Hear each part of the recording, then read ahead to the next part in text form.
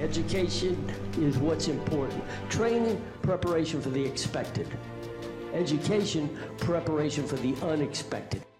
Good afternoon, Team Krulak community, and on behalf of Marine Corps University, the Marine Corps University Foundation, and the Brute Krulak Center for Innovation and Future Warfare, welcome back to the Brutecast, our series designed to connect the worlds of the warfighter and PME with the best in innovative and creative thought. I'm your host, Major Ian Brown, Operations Officer at the Krulak Center. Before we begin, please remember that all opinions expressed here are those of the individual and do not necessarily reflect the views of the Krulak Center, Marine Corps University, the United States Marine Corps, any other agency of the U.S. government, or any other entities with which our guests here today might be affiliated. So today's episode merges two areas that we here at the Krulak Center care about, and we've done a lot of previous episodes on, and that's wargaming and China. Earlier this month, the Center for Strategic and International Studies presented a report on a series of war games they ran, which simulated an attempted Chinese amphibious assault on the island of Taiwan. The results of these games generated much discussion about deterrence, defense against amphibious assault, and the cost such an invasion might impose on all parties involved.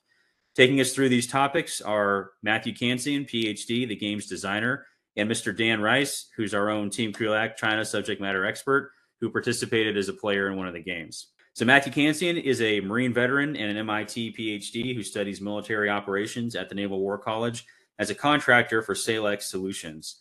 He received his PhD in political science from the Massachusetts Institute of Technology in 2022, where he concentrated in security studies and comparative politics.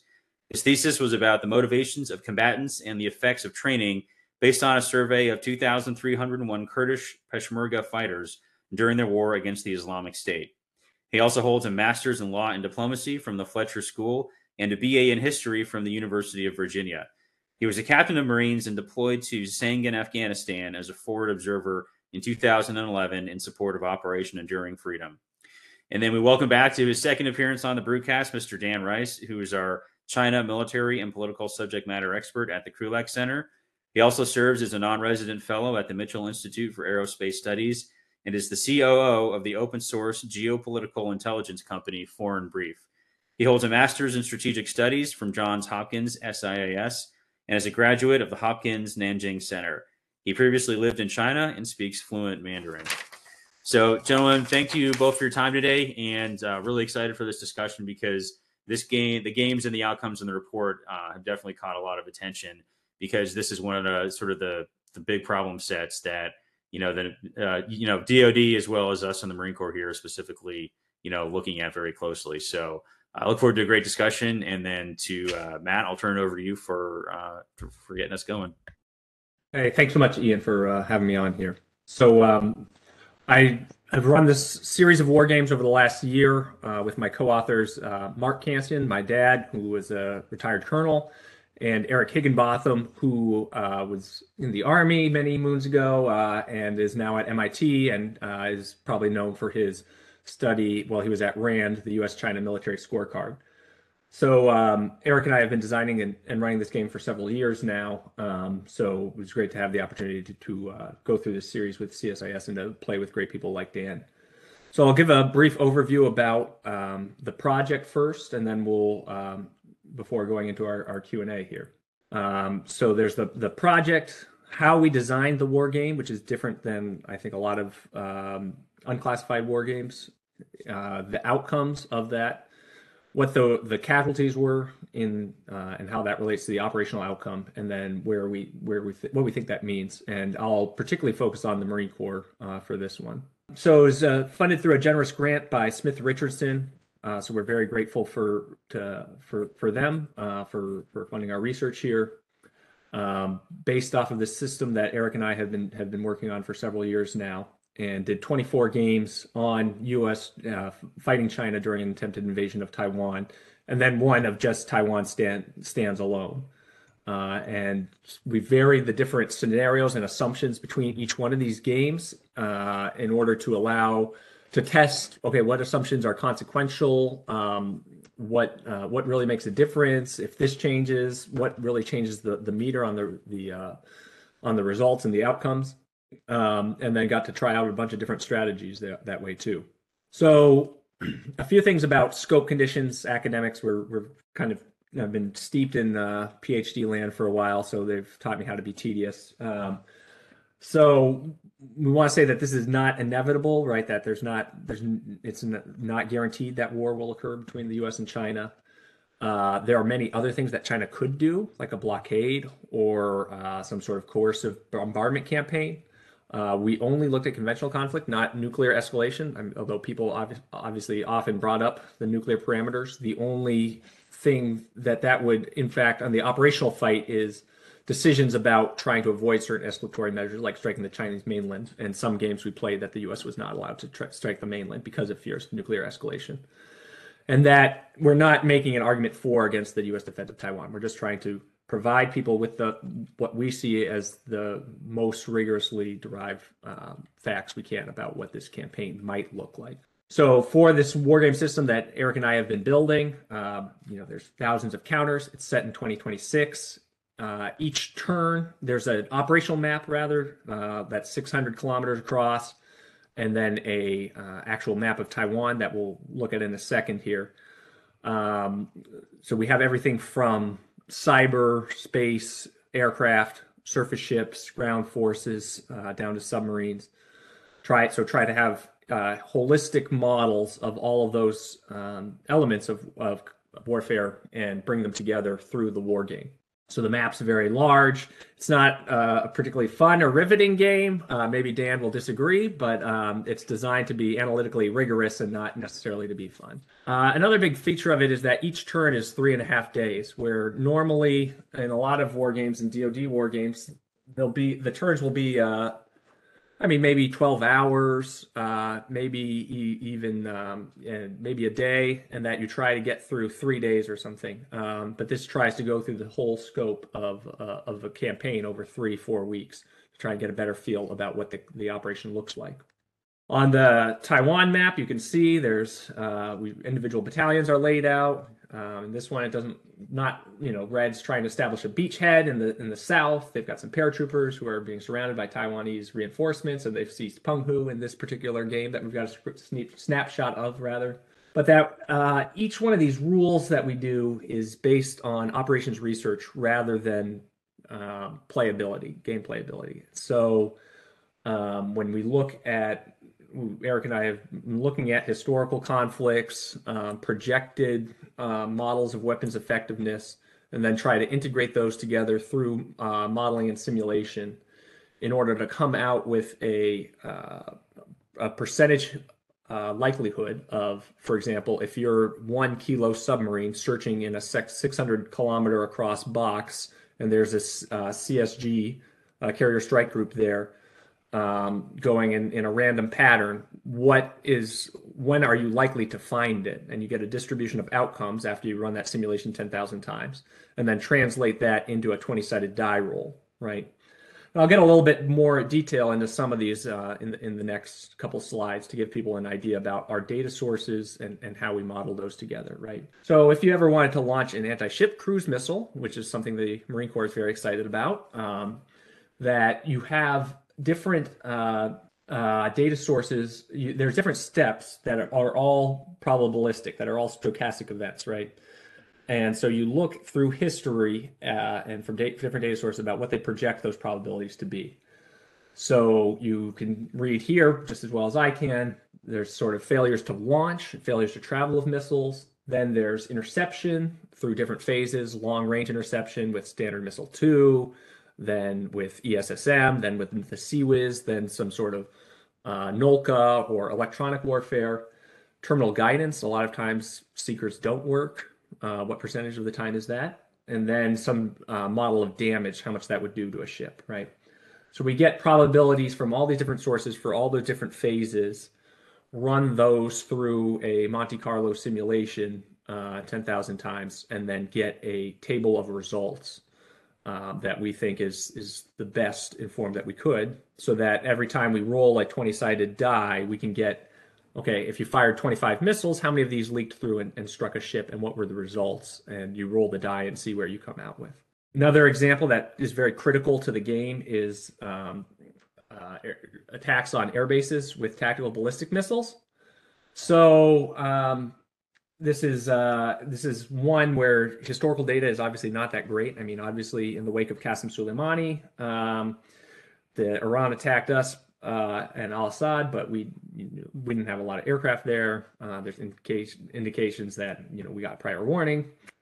So this requires a lot more speculation based on hypothetical weapon performance, right? So this is if the DF 16, I believe, in this picture, right, which sort of has seems to have a comparable warhead size to a Tomahawk, and it spread cluster munitions had a similar number of submunitions in the same rate as a Tomahawk of comparable class. That could cover an area about this size of a circle, right? So then you say, how many circles would you need to completely cover all the tarmac at, and this is Jazdif Nuta Baru, which is one of our favorite bases in Kyushu, right? So this is how we come up with, okay, this is the number of missiles that you would need in order to completely cover all the possible tarmac space at Nuta Baru. And then, of course, there's interception before then. There's some amount of planes that are up in the air, etc. However, we try to just come up with the best models that we can of these events, even if there's not good historical analogies. Then we get to actually playing the game. We have just a US and China team. Most of these games, Eric and I are just playing by ourselves and trying out different strategies and different scenarios. But sort of half the games, we got outside players like Dan to come and play, who would give us different insights about how they think, what they think optimal strategies might be. They would try out different things, give us feedback about the rules and our assumptions. And so in that way, we're sort of able to refine our project with the help of these subject matter experts here. So the outcome, there's sort of two different parts of it, right? There's the operational outcome, and then the casualties. So here we'll deal with the operational outcome first, which is that in the base scenario of what we thought were the most likely conditions, blue either has an outright victory or there's a stalemate on the island leaning blue. And what that means is that there's still tens of thousands of Chinese soldiers on the island of Taiwan, but that they are cut off. The amphibious fleet is almost completely destroyed. And so then it's a sort of a matter of time before then you need to start looking at peace off ramps, right? Where how do you get this war to stop with some amount of face saving to try to not go to that nuclear step, right? So in any case, you have to go very pessimistic in order for the U.S. to lose, right? Obviously, Taiwan stands alone. China can do that. But you almost have to go to the most extreme scenario of Japan not allowing the U.S. to base forces in order for this to not work for the U.S. However, despite the operational outcome, you're still going to have much higher losses of equipment than we saw during the war on terror, and maybe personnel casualties in 3 weeks of fighting probably equal to maybe half or 3/4 of what we lost during all the 20 years of Iraq and Afghanistan, right? So this just lays out how many aircraft the U.S. and Japan are going to lose in these in the base scenario, what we think is most likely, pessimistic scenarios, and then optimistic scenarios that favor blue, and how many ship losses, right? So China not losing as many aircraft because the Chinese plan really is built around destroying U.S. aircraft in Japan, but they're obviously going to lose a lot more ships because they start off with all their Navy over there, and destroying the ships is the critical seam in their plan, right? So a few overall conditions that need to happen in order for blue to succeed in this. One is Taiwanese ground forces need to hold the line. There's any work towards asymmetry of air forces and seaborne forces is certainly helpful, because right now their Navy and their Air Force are probably going to be destroyed within the initial few days. But the ground forces need to stay intact, and if the ground forces don't, then there's almost no way for blue to prevent the landing. Next, there's no Ukraine model for Taiwan. We can't just say, oh, well, we're going to supply Taiwan and we're not going to get directly involved, and But any sort of delay gets the worst of all possible worlds, where China gets a very strong foothold ashore and then the U.S. suffers more casualties and has greater risk of escalation at the end of that. By delaying 2 weeks, you make the war go on longer, and you're still at war with China, except with an actually increased risk of there being an operational failure, that they get Taiwan and you're at war with them anyway. Third condition is Japan. The Excessive Forces Agreement is somewhat ambiguous. It says that the U.S. must consult with Japan. Consultation is sort of ambiguous. Does that mean that they need to give us permission? Does that just mean that we need to tell them what our plans are? Certainly Japan's military and diplomatic thinking seems to be that they would go with us, or that they certainly would allow U.S. forces to operate out of U.S. bases in Japan, but that's a critical condition. And finally, the U.S. has to have this mass long-range strike capability. And that this becomes an almost too easy exercise if we have thousands of long-range anti-ship missiles like the JASSM-ER, but that if the JASSM-ER does not work against ships, then this becomes a much more difficult project, right? Well, my dog's decided to move around some books in the background, but I'm almost done here. So what does this mean for the Marine Corps in particular? So I've just laid over the southern and northern beaches on Taiwan, the range of the Naval Strike Missile, right? So this just makes the point that there aren't partners or allied countries that have territory within range of the Naval Strike Missile on these beaches, right? So we are not going to be able to pre-deploy to Yonaguni and be able to reach the northern beach with Naval Strike Missiles. Furthermore, I mean, that probably would be a difficult political ask in the first place. But following on to that, once in terms of getting U.S. Marines to Taiwan after the fact, China's obviously developed some very sophisticated ISR. You have the over-horizon backscatter radar, the Xiaogan series of constellations, in addition to AEW, and that there's a lot of facile talk about or not facile, but sort of simple talk about the U.S. Marines. We're going to move around and we're going to be nimble and agile. That just sort of ignores these difficult problems. Now, China has very delicate kill chains also, but that it's going to be very difficult to count on those not working and us being able to defeat them. So with that, I'll turn it over to Dan, who will be able to comment on his time as a player and what he thought. Sure, I can make some just general broad comments about the iteration that I played. And first, Major Brown, thanks again for having me on the Broadcast. It's great to be here. And Matt, congratulations to you and all of your co-authors on getting the report out, and a job well done on this. So my general comments are, and I think Matt covered a lot of them in his presentation, but in the iteration that I played, I believe it was one of the more pessimistic scenarios, wherein China had a strong first strike advantage and carried out several large strikes on U.S. forces in different positions. The primary one there being on Guam. So the overall trend that was noticed in the iteration was that wherever the U.S. amassed force was where China would strike, with the exception of Japan.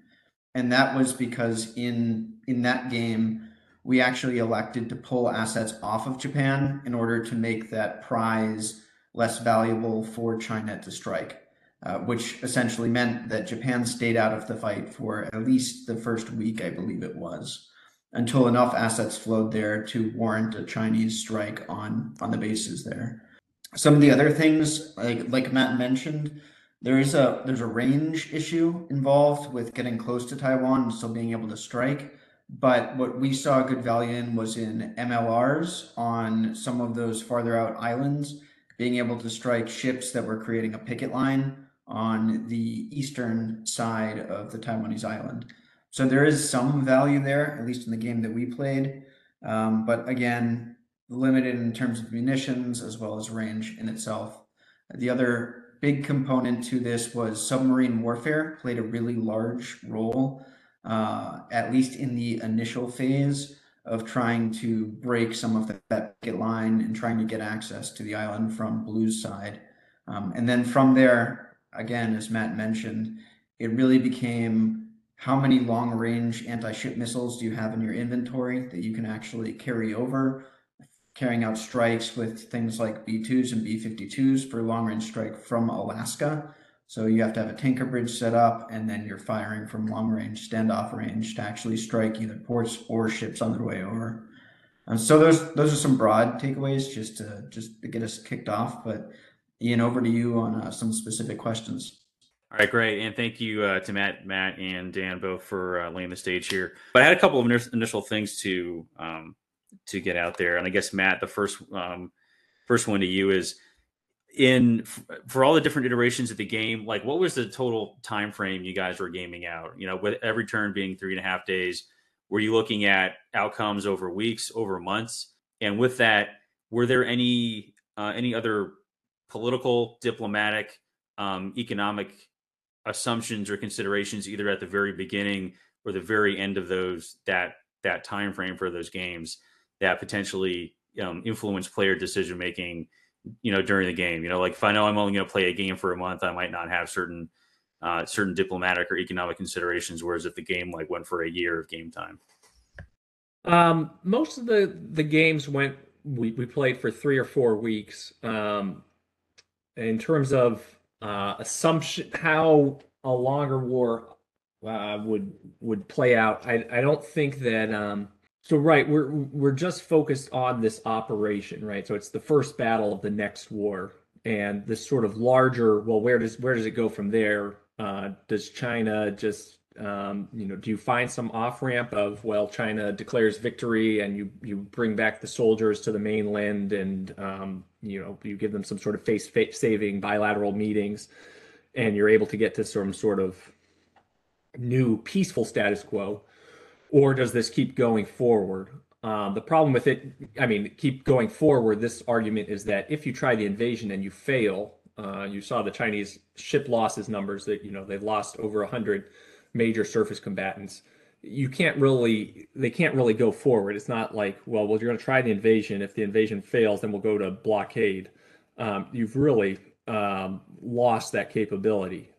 So I don't think that there's the extended timelines is as relevant to the success of an invasion as it is to other things. In terms of other sort of political assumptions, so people ask, well, what about NATO? What about Europe? And completely irrelevant to the operations in the first month, right? And even if they had advanced warning, and they tried to sail the Queen Elizabeth all the way to the other end of the ocean, it'd be like the Russian Baltic fleet, like the fleet that had to die. It's like adding one LHA to the mix does not do anything. So these sort of a lot of these discussions miss out on the sort of the larger point. And then the other thing is, if China takes the island, there's no going back. It's impossible for the U.S. to retake it. So that I think that in terms of the fate of Taiwan, it is decided within weeks, and that past that, it's not relevant. Yeah, if I can just add something really quick as well. So Matt mentioned the partners, places like European partners, how they didn't play in, but I also, and Matt, correct me if I'm wrong, Australia, I don't believe even played in this scenario beyond potentially being able to base out of there for long range strike. And I think one of the reasons for that as well is that tyranny of distance, of actually being able to flow your assets to that AOR or to Taiwan specifically in that short of a time frame is incredibly difficult across those really long ranges. And it's also one of the reasons why, when we had to decide, okay, and full clarity, I played blue, but when we decided where we were going to conduct our long range strike out of, Alaska was actually almost equidistant to Taiwan from Australia. So the distance there is really tremendous. Great, thank you. All right, next question. I was scribbling this down, but it kind of ties into the first one in the chat here from Baskins, and so I'll try to sort of tie the two together. My question was, how were command and control, command authorities, and different national approaches to, things like independent decision making? American side, we teach mission command and pushing authority down. I would imagine the PLA is more of a centralized control authority. but was any of that framework put into how the players interacted? And then this ties in the question from the chat, which is talking about the will to fight in terms of, how are American Taiwanese, American Taiwan allied or supporters versus PLA, their morale and their ability to sort of stand to on the battle in this very intensive, highly violent battlefield. Were those sort of two pieces included at all in any of the scenarios? Yeah, so we tried to get to will to fight in a couple excursion cases, either modeling that the Chinese through SOF and cyber were able to decapitate the Taiwanese government and then implement delays where other theaters commanders weren't able to support each other for some period of time. And then in terms of sort of poor national will to fight, that they, in some excursions, they fought at sort of 75% effectiveness of comparable sized Chinese forces. So those are sort of, with the excursion cases, are the ways that we tried to slice at these different issues of, well, would C2 work better? Would it work worse? We talk about, right, we project a lot of capabilities to China, but they do have this very rigid hierarchical system, and they have to execute some very tenuous kill chains in a very quick time in order to get U.S. surface ships. So so it's not 100% obvious that this is going to work to their advantage, being a highly, and then you have an advantage, a situation where they get on the beach, and the commissar says go right, and the military commander says go left, and you this could not work out at all for them. So, yeah. Okay, so I got one last question, and then I'll just start going through the ones in the chat here. But when I talked about the U.S. Air Force, Navy, and the Marine Corps participation, was there any United States Army play at all in this? Whether some of those forces might have been rushed to the island initially if there were time, or any attempt to bring in Army forces of any sort afterwards? Yeah, we had people try to bring Army brigades onto the island. We had an active duty U.S. colonel play one of the games, and he said, I want to bring in a brigade. And we said, okay, there's 42 major surface combatants east of the island. He said, yeah, I'm going. It's like, okay, well, we rolled the die and you ran over a Renhai, okay, and it shot down a third of your aircraft. Do you want to continue? He says, I'm going in. I'm like, okay, you're running into Chinese cap now, and they shoot down. I mean, they're going to slaughter your C-17s. And we gave them a battalion on the island just sort of out of pity. But anything that doesn't get there before D-Day is not getting there within the first month.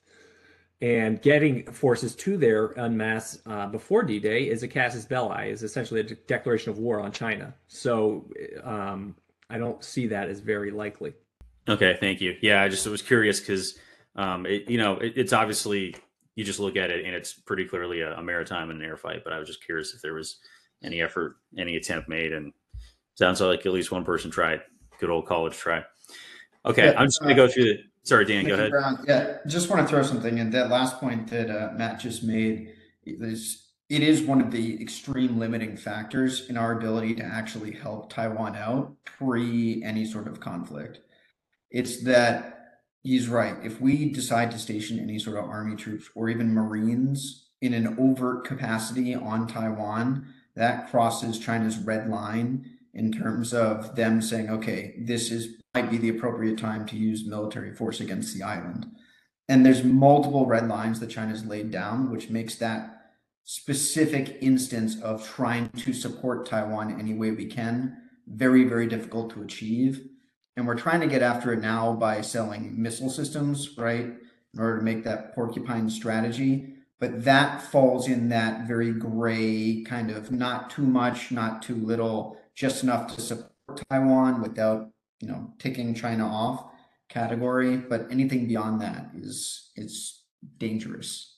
Okay, actually, so that actually leads me to kind of a branching part from that question, which is, Matt, I know you'd mentioned that there were some instances where like pieces of the MLR were put on some of the outlying islands of Taiwan, to help extend the range of those missiles and impact the PLA pickets.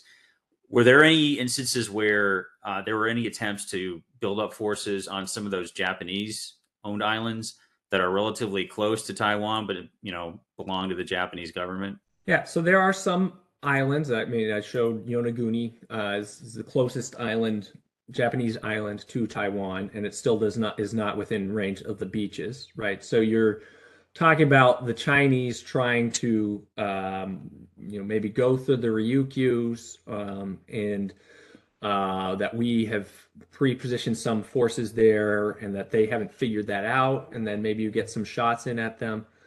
Um, it's just also not a lot of missiles too. So if you have a whole MLR and you replace the cannons, I don't think they've quite finalized it, but if you replace the cannons one for one with of a regiment, one for one with these Nemesis, right? That's 36 missiles on 18 of the JLTVs, and then you maybe have one or two reloads.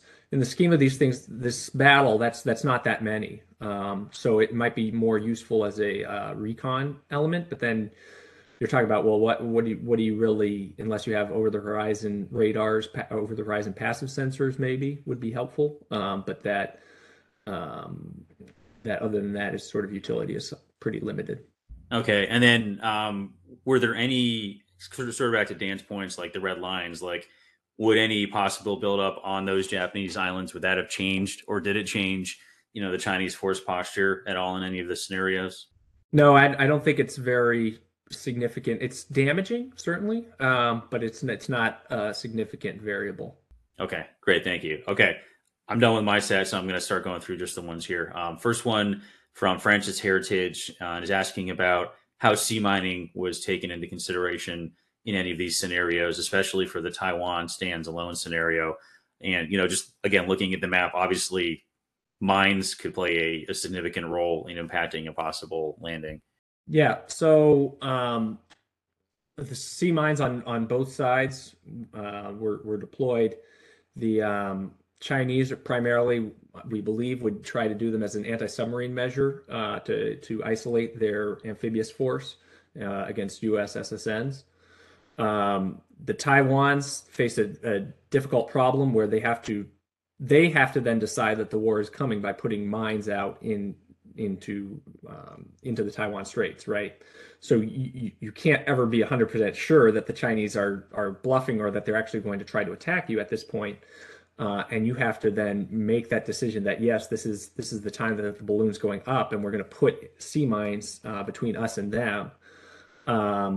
So it's very politically difficult. And then sea mines, it's not just that one or two of them. Certainly, I mean, you can hurt ships, but in order to have militarily decisive effects, if you look at historical minefields, you're talking about thousands of sea mines, right? And the Chinese also have plans to deal with sea mines. That this is part of their force. So I think that it would be very helpful for Taiwan to develop this sea mining capability, but that it presents them with very difficult political decisions. And I guess kind of with that, what about, mining undertaken by, I guess going back to, sort of Dan's point, like the U.S. Navy or Air Force could not put mines out in the straits before the conflict. That would be an obvious casus belli. But after the fact, were there any attempts by U.S. Navy or Air Force players in these scenarios to seed additional mines from our side, or do we not have enough mines to really contribute to that in a meaningful fashion?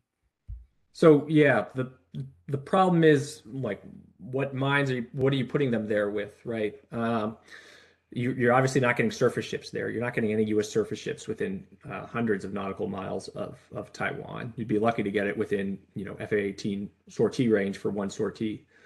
And then are you going to try and fly your F-18 over all these Chinese surface ships in order to drop mines? No, you'd rather fire some longer range missile. So there's a quick strike ER, extended range quick strike, that's sort of modified. You're talking about maybe 40 kilometers range. But unless we were to develop some sort of powered quick strike is this family of air delivered mines that we have. Unless you developed a powered quick strike, that it wouldn't be very beneficial. But I do think that a powered quick strike would be very helpful. But this is the sort of it requires the Air Force to take on an anti-naval mission that it's somewhat loath to do. So it's one of these things that doesn't happen despite being probably a good idea. Great, thank you. Okay, I have a couple questions here from several audience members, so I'm going to pull these ones together. But this goes kind of into more detail about the other regional powers and potential allies. And I'm going kind of from the bottom up here, but we know, like, in the last few days, obviously after the game itself the games were played out, but there's been a sort of a change in the Philippines agree to expand American basing down there. For either one of you, were there any decisive or significant actions by either being able to base things in the Philippines or other countries in that region that had a significant impact one way or the other on the scenarios that were played? And we talked about the tyranny of distance, and also obviously, like, if Japan says you cannot use your bases, that makes everything else very, very hard. But were there some variants in which a significant allied basing or permission to do something had a significant effect? So, obviously our other ally is Korea, but I would be very, if you could find a Korean expert who said that they would want to be involved in this fight, I would be shocked, because the ones that we talk to say, no, we have no interest in doing this whatsoever. So the Philippines has this additional basing. It'll be interesting to see what this actually means in practice. They're obviously very worried about a South China Sea contingencies. Obviously, the maritime militia has been pushing them out of fishing areas, expanding these shoals. And so I think that there's some, I think that's what they're concerned about. They're not as concerned about getting involved in a intervention over Taiwan. And certainly it would be helpful to have additional military airports that are within range, but that these are equally within range of Chinese land attack missiles, the same ones that can cover Honshu and Kyushu, right? So that it's helpful to have additional ramp space that the Chinese would need to bombard, but that certainly not a game changer. If you look at if you remember the map that I put up earlier, if you got to this island in the Bashi Strait in the Philippines, then certainly that would give you good naval strike missile if you're talking about an MLR. And probably the Chinese are going to have to transit some ships through there in this contingency, so that would be helpful. But that's again talking about doing that beforehand to get permission to go to this island and then place Marines. Thanks, Dan. From the game you played, anything to add or elaborate on that? So just thinking about the iteration I played, I don't think we had access in the Philippines. I think there might have been like one MLR somehow made its way onto one of the islands over there. So it didn't really play into that scenario. But even speaking more broadly about real world applications of this, I mean, Matt covered almost everything that's relevant to it. But one of the other key things to think about is the combat radius of aircraft that are even on the Philippines, and the potential for having to tank those aircraft if they can't make a full trip, or at least, if they're engaged in a dogfight over or running cap over Taiwan, they're going to use a lot of fuel. They're going to need some sort of refueling to get back. And tankers are very vulnerable, right? So it all depends on how you can flow your logistics to support that effort over the island while still being survivable. But I think, bottom line is that Matt said it right. A lot of those bases are already within the strike range of missiles based in mainland China. So they'll have some effect, but I think primarily for the South China Sea rather than Taiwan. Great, thank you. Okay, again, bundling a couple of questions here together. You're gaming out a scenario with potentially in a region where there's lots of different countries that are going to have interest or security concerns. Did you bring in any players from any of those sort of regional governments, military or civilian staffs? And obviously Japan would probably, getting them in the room would be significant. Did you have any Australians, any, it sounds like probably not any South Koreans, but any of those other nations there that would potentially be involved or impacted? Were they players at any point in any of these games? Yeah, we had people from the Taiwan, cultural office because they don't have an embassy, right?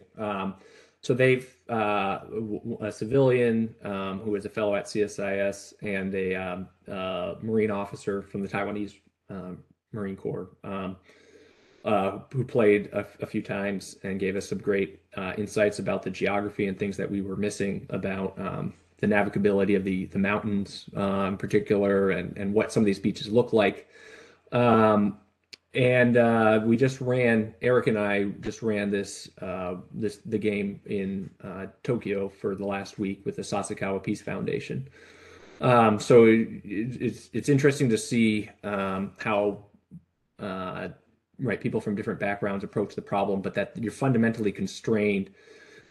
I think that different cultural backgrounds are more relevant in a competition phase. There's a lot more ideas, room for diversity of ideas, but that once you start firing missiles and launching air sorties at each other, you're sort of governed by some hard physics about missiles and aircraft ranges, as Dan was talking about. Thank you, Dan. Were there any of those representatives in your game at all you'd want to talk about or discuss their inputs? No, not really. Unfortunately, it would have been great to play with some folks from either Taiwan or Japan. But I think, just speaking more broadly, the class that I just wrapped up teaching at Marine Corps University, China's Grand Strategy, there is, when it comes to different phases of this, even pre-conflict or even post-conflict, right? There's different ways of looking at it and gaming out how does China and the US still compete even after something like Taiwan pops off, that it's hard to wrap your mind around unless you understand the cultural components too. So I think, Matt, your efforts in Japan are fantastic, and it would be awesome if you could tour that around to many of those Southeast Asian or even Northeast Asian countries and see how each side looks at the issue. And I think that would give us a more robust and holistic view of how we can get after the problem from the US side. All right, next question from Nate that I'm going to pull in here, and this goes into any potential insights or lessons. And I'm going to go Marine Corps specific here to the audience. If you're not Marine Corps, if that's not your thing, then you can tune out the next 5 minutes or so. But insights in terms of how the MLRs were employed, where they could be employed. As well as not just the MLR, but some of the other Force Design 2030 initiatives that are going on across the Marine Corps, because the MLR is just like one piece of the larger project here. And obviously, I realize this game was not intended to test out those concepts. Like, this is a theater thing, and Marines are only going to be a part of that, a smaller part of that anyway. But was there anything that came up or that you could expand on here from the iterations that were run? Yeah, so I guess I'll, there's obviously a lot of there's two bitterly opposed camps, it seems like, on Force Design 2030. So I'm trying not to offend anyone, but I think it's really good that the Marine Corps is oriented on this fight. The problem is just moving ground forces within any side is just very difficult in this age of long range precision strike. And so when you talk about let's get a ship to to an island that's within 100 kilometers of where Chinese ships are going to be, and then we'll offload a JLTV with missiles on it, and then have the missiles JLTV fire. It's sort of the question arises: well, why wouldn't you just have the ship fire the missiles in the first place? That's just firing the missiles with extra steps. Certainly. So the primary advantage is if you're able to be somewhere in the first place with those ground forces, because then you blend into the ground cover, right? And you're much more survivable. Problem is the political realities, and asking around, about Chinese experts like Dan and others, like, what do you think about putting Marines on Taiwan beforehand? No, you got a pretty hard. Maybe the U.S. will decide to effectively declare war on China and put soldiers and Marines on Taiwan. And that would be militarily, operationally very beneficial, but that it's just obviously has great political risks. I think that the MLR is a good asset to have. It's certainly better for this scenario than a traditional Mu. But that if you're talking about how many of these we should have, how much we should redesign the force structure towards this, probably not. You don't need the whole force structure to be designed around this because you sort of get limited utility out of it. So I sort of come down in the middle of like, yeah, let's have some force design 2030, particularly if you're in Okinawa, and then you roll the political dice. You never know what's going to happen beforehand. We're not the policymakers, but that sort of banking the whole Marine Corps around the idea and getting rid of the ability to take care of other contingencies is probably harmful. Right. Yeah. I mean, I don't think we're, just from what I've seen, I don't think we're going that way anyway. But it's the focus on, for one of the MEPs at least out there, to have those as a possible asset. And, I guess, like you said, better to have it than not have it out there at least. Dan, in your scenario, were there any specific, again, sorry everyone else, but Marine Corps centric lessons or insights that you got out of the game that you played? Speaking about the game, not particularly. I am not a Force Design 2030 expert. You guys are well versed in that. I'm still trying to just be okay in Marine Corps University and stick to China stuff for this point in time. Don't want to get involved in the debate around 2030. But I will throw this out there. I just wrapped up a workshop with the Hudson Institute that was focused on trying to figure out ways to dissuade China. And there's a bottom line in the information world whenever you're looking at ground forces within Asia writ large. And we'll stick with the Philippines for this, is that if you put US forces anywhere on the Philippines specifically, there's always the odd chance that somebody walking around with a cell phone will snap a photo of US forces there and send it off to their friend group. And then that information, because China controls a lot of the information, will eventually trickle its way over to China and they'll know where you're positioned. So I want to credit Mike Dom for pointing that one out, but that's something that we need to take into a consideration when we're thinking about, if you have ground-based forces within China's strike range and they know that they're being held at risk. So it is a very, very difficult problem to get over, not only just getting forces over there in the first part, but also maintaining or at least obfuscating that they are there, because otherwise they're going to be held at risk. Yeah, and I think that's a point to bring out as well, to maybe not to those newer deployments to an expanded presence in the Philippines, but to those established bases like the places in like Okinawa or Guam or Iwakuni, things like that. Like I'm anecdotal speculation, but I'm 100% confident that somebody in China knows how many rivets are on each of the the F-35s or the the F-22, or I guess we don't have F-22s anymore out at Kadena. We used to joke. I was based out of Futema for one of my UDPs, and we knew there was somebody like right outside the fence line, just like taking notes through binoculars every time we went to do a training mission. So yeah, that kind of stuff is already at risk.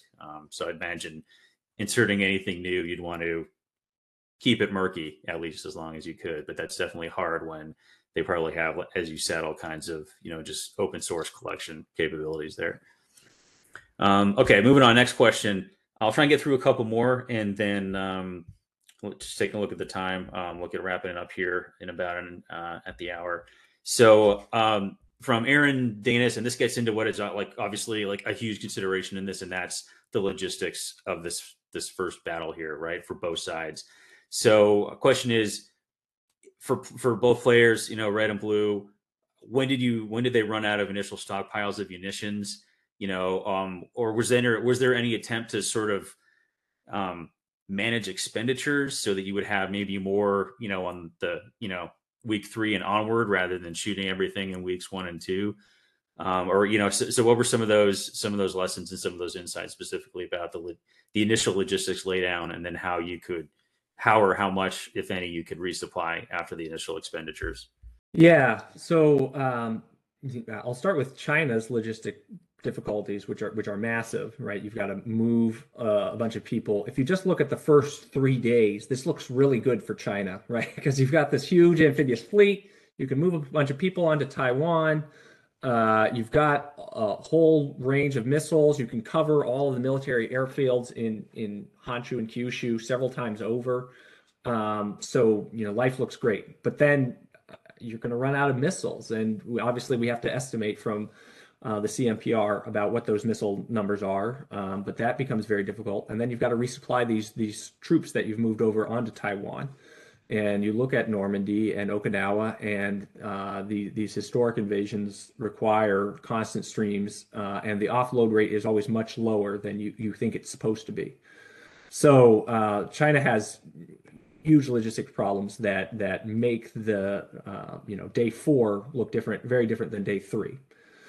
On the U.S. side, right, this is part of another question. Even if you had an MLR on Taiwan, unless you brought over lots of reloads for them, they're going to run out of missiles very quickly. So if you had an MLR of 18 with 18 Nemesis, 36, that's 36 missiles in the tubes, you brought over, let's say 2 reloads, that's 100 missiles, which is, great. That's not anything to sneeze at. But a squad, 12 B-52s is coming over with what, 450 missiles, 450 JASM, so one MLR is not going to probably have, that's deployed forward to stick with the Marine Corps theme, is probably not going to have the firepower that we're looking at in this contingency, right? There are other contingencies, and we're just looking at one amphibious invasion of Taiwan. And then, in terms of global U.S. stockpiles, they're woefully inadequate. In terms of long-range anti-ship cruise missiles, we're building this huge inventory of JASM-ER, the long-range that's a land attack cruise missile, but that its ability to strike maritime targets is not clear. There's certainly no new statements that they're trying to reprogram a lot of them to do that. But that this mission of attacking ships, the Air Force hasn't really brought it on board as much as they should, and that really needs to become the main focus for them. Thanks. And then Dan, for your game, what was going on with your logistics there for both players? Honestly, I think Matt covered it pretty well. The same idea happened in our game. China shot a bunch of their missiles off. Originally, their longer range ones, so like I said, the ones that could strike Guam, but then very quickly they had very few of those left. They still had some of their longer range anti-ship missiles, which kept carriers at bay. And then once we had enough assets on Japan and they decided, okay, let's bring Japan into the fight, they very, very quickly had at least 1 or 2 runs over each of the airstrips that they wanted to target. But that was largely it, right? And then after that, and this is where with Matt's Wargame, the time really played into account, was that after, we'll call it week 2, after the airstrikes on the Japanese airfields, then there were no missiles to actually strike anything that we as the blue side flowed onto the islands after we did some rapid runway repair, and then we could operate pretty freely out of Japan. So that was an interesting lesson. If you can bait it out and absorb that first strike without losing too many of your own blue assets, then you can follow on and really flood at least the airspace over Taiwan and eventually have blue dominance in the airspace there. And then that applies also to ships, right? There's only so many anti-ship missiles that China does have that they can shoot. And if you have more ships than missiles, and it's not a 1-for-1 trade-off, right? Like not every single missile hits or has the desired effect, then you can eventually flow enough forces. And that's where the strength of blue lies, right? It's having enough forces to be able to flow through a theater over a period of time to actually achieve the objective. Whereas red is, right now at least, is very much positioned for a short, fast fight. And, they call it winning, local informationized wars. So local means just constraining it to a specific geographic area and also making sure that there's limited players in the fight. and they want to win or fight and win very, very quickly, which in this type of scenario does not end up happening.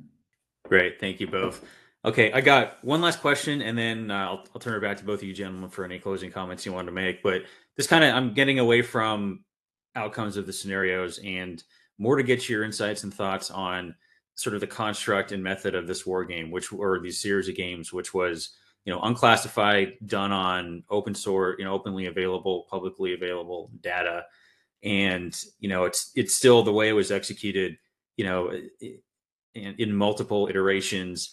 It generated a lot of data that we could chew on and have this sort of open discussion. So I guess a question kind of is, based on how this came out, is this something that, other parts of either the DoD or sort of larger national security enterprise should look at doing more of these in this construct to, one, it's probably easier. Like, it's easier to pull together open source data to build something than have to go through and, figure out what's classified and see if you need to classify it. I think there's also the fact that we're here talking about it. There's a level of, sort of transparency and access to a wider audience for that. But do you think that the value of this is something that should be potentially done more, looking at this problem set, so we can have these kinds of discussions and also, bringing other people into the room who may not necessarily be able to get access to the room and share insights if it's at a higher level of classification? Yeah, I think that bringing the war gaming, there's a lot of debate about what's the purpose of war game, what is a war game, what isn't. We try to, I think we try to categorize war games by purpose, and having an analytical war game like this that's not played for player education, that's not played for an enjoyment, that's not played for a political military. We're gonna brainstorm new ideas.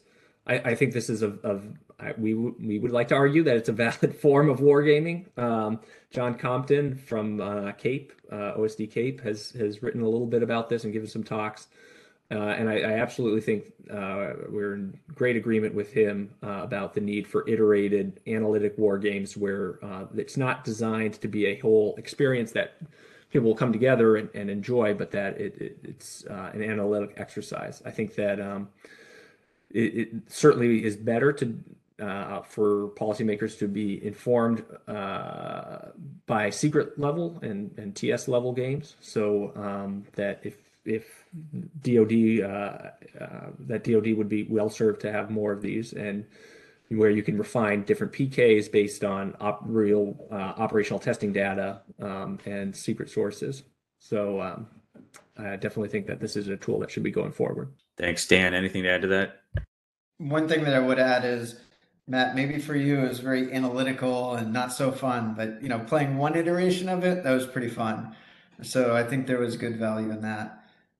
Beyond that, I do think that there's value in having this kind of war game with the policy community, because I feel, generally speaking, that sometimes it's difficult to get policymakers and no kidding warfighters like you gentlemen in the room and have conversations and run through things together. It seems like at least wargaming a lot of times is mainly the military community or some avid fans within the policy realm, but having this kind of forum for that discussion, I believe, is very beneficial and helps us really get after thinking through this as a whole of government or whole of society. Great. All right. Thanks to both of you. So we've been going for about an hour. I do want to respect everybody's time. So any final closing thoughts from either of you before we wrap up here? Yeah, I just say this isn't the final word, and this isn't all encompassing. There's so much more research to be done, even on the military problem. Like, what does the South China Sea fight look like? What does a blockade scenario look like? What does a Senkaku scenario look like? How are these all different? I think that there's scope for a project of this size to be done about any number of those contingencies, and that's just like off the top of your head, military contingencies involved in China. These could be done for other ones. And so definitely don't want people to walk away with like, well, we've done that. Good. No, nobody needs to look at China military scenarios ever again. So I definitely look forward to people building on what we've done and taking it to the next level. So final thoughts. Once again, Matt, great job on the war game. It was honestly a lot of fun to play, and I think has helped bring the debate within the media to a higher level of thinking through these things analytically, really getting after the problem. I also want to say, Ian, I know the Krulak Center, and especially under your leadership, we are getting after trying to war game the different scenarios like Senkakus, the South China Sea. So hopefully that can really expand out a little bit farther into the broader community as well. And there's obviously some natural synergy between the work that you two do. So thanks again for having me on, and hopefully we can continue to get after this difficult problem. Great, thanks, Dan. And yeah, at the Krulak Center, where one of our mottos probably should be like ABG, always be gaming. And certainly standing invitation to Matt anytime you want to come down and throw out something on this scenario, or Dan can tell you I have a cubicle full of all kinds of other things we could throw it on the table and explore different stuff. All right. Well, to both of you gentlemen, thank you very much for taking the time to do this. I'm so glad we're able to pull this together, because it's definitely, it's a really timely discussion on a potential future challenge that, certainly on the Marine Corps side, preparing for is a possible thing to look at, but also as the game shows, like everybody's going to be, Navy, Air Force, and all kinds of other people are going to be involved in this, and it's going to be truly a joint problem that has to be looked at. We're definitely going to, I'll put the link to the report again into the show notes once we actually publish this. To the audience, thank you as well for joining us. And I'd also like to say, this has been, this is the second Brewcast I've done this week, and we're not done yet, but I've had a chance on both of the last ones this week to talk to former Marines who've gone on to do great things. Both of them, Matt, yourself, you've got your PhD, and our guest on Monday who talked to us about the Combined Action Program in Vietnam. He's a PhD student. So, hey, to all you Marines out there, these are some of the things you can do after you get out. And it's pretty remarkable, the impact and the problems that you can study once you get out. So something to look forward to. And then speaking of things to look forward to as well, we're not done yet on the Brewcast for this week. So to our audience tomorrow, you want to talk about training and education in the Marine Corps and in the years to come. We're going to have a couple of Marines from Training and Education Command to help dig into some of the meat of the new Training and Education 2030 report, which is kind of the third leg of the triad of larger concepts that are supporting the overall Force Design 2030 project under the Commandant's planning guidance. So please join us for that. It's going to be a good discussion as well, just like this one was. So again, thank you all, and please make sure you join us for the next episode. Thanks for joining us. As always, we depend on support and feedback from the Team Krulak community to constantly improve our offerings and reach a wider audience. So if you have feedback on this episode, please take a moment to fill out the survey linked in the show notes to help us do better. Also, if you enjoyed this episode, please hit the like button and subscribe to our channel on YouTube, or leave us a review on the podcast app of your choice. It truly does help us reach a wider audience. Thank you as always for your support, and we'll see you on the next episode. Education is what's important. Training, preparation for the expected. Education, preparation for the unexpected.